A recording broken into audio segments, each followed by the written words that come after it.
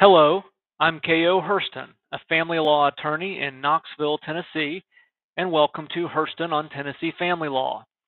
The written version of today's post appears on my blog, which is also called Hurston on Tennessee Family Law. I hope you find it helpful.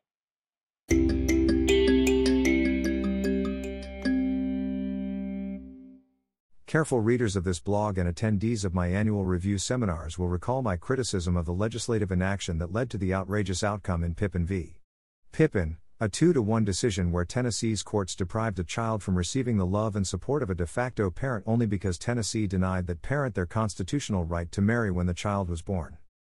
I've long advocated for a legislative remedy, but our pitiful legislators show no interest in promoting equal rights or the best interests of Tennessee's children.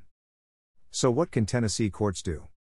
This article by University of Tennessee law professor Michael Higdon in the Fordham Law Review proposes a solution to the disparate treatment many same-sex couples face from the pre-Obergefell denial of their constitutional right to marry.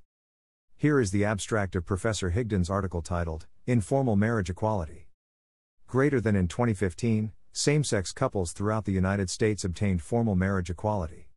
Greater than, but is the prospective ability to obtain marriage licenses sufficient to achieve Obergefell's promise of equality?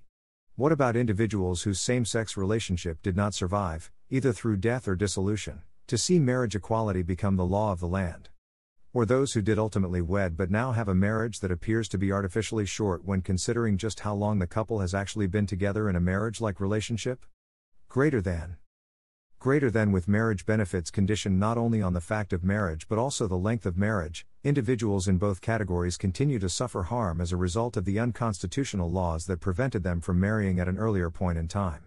Although some states have attempted to remedy this problem by backdating same-sex marriages, the reality is that the availability of such relief varies by state and, even so, no state has yet to formulate a test to adequately protect the interests of those individuals.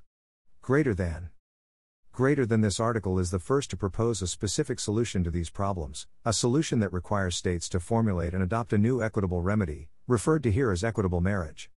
Greater than drawing upon existing equitable doctrines that states have already developed to extend formal family law benefits to those in informal family-like relationships, equitable marriage would treat same-sex relationships that predated formal marriage equality as the equivalent of a legal marriage with all the attendant rights and obligations. Greater than in the case of same-sex couples who ultimately wed, equitable marriage would require that this time count as part of the formal marriage so as to extend all marital benefits conditioned on length of marriage.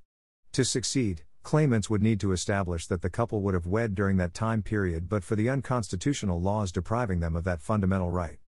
Greater than understanding the complexity of such an approach, this article offers guidance on how courts should implement and apply equitable marriage so as to achieve full marriage equality while, at the same time, resisting impermissible gender stereotypes and heterosexist notions of how marriage should look. You can read the entire article here. Source: Michael Higdon, Informal Marriage Equality, 89 Fordham Law Review 1351, 2021. If you found this helpful, please share it using the buttons below.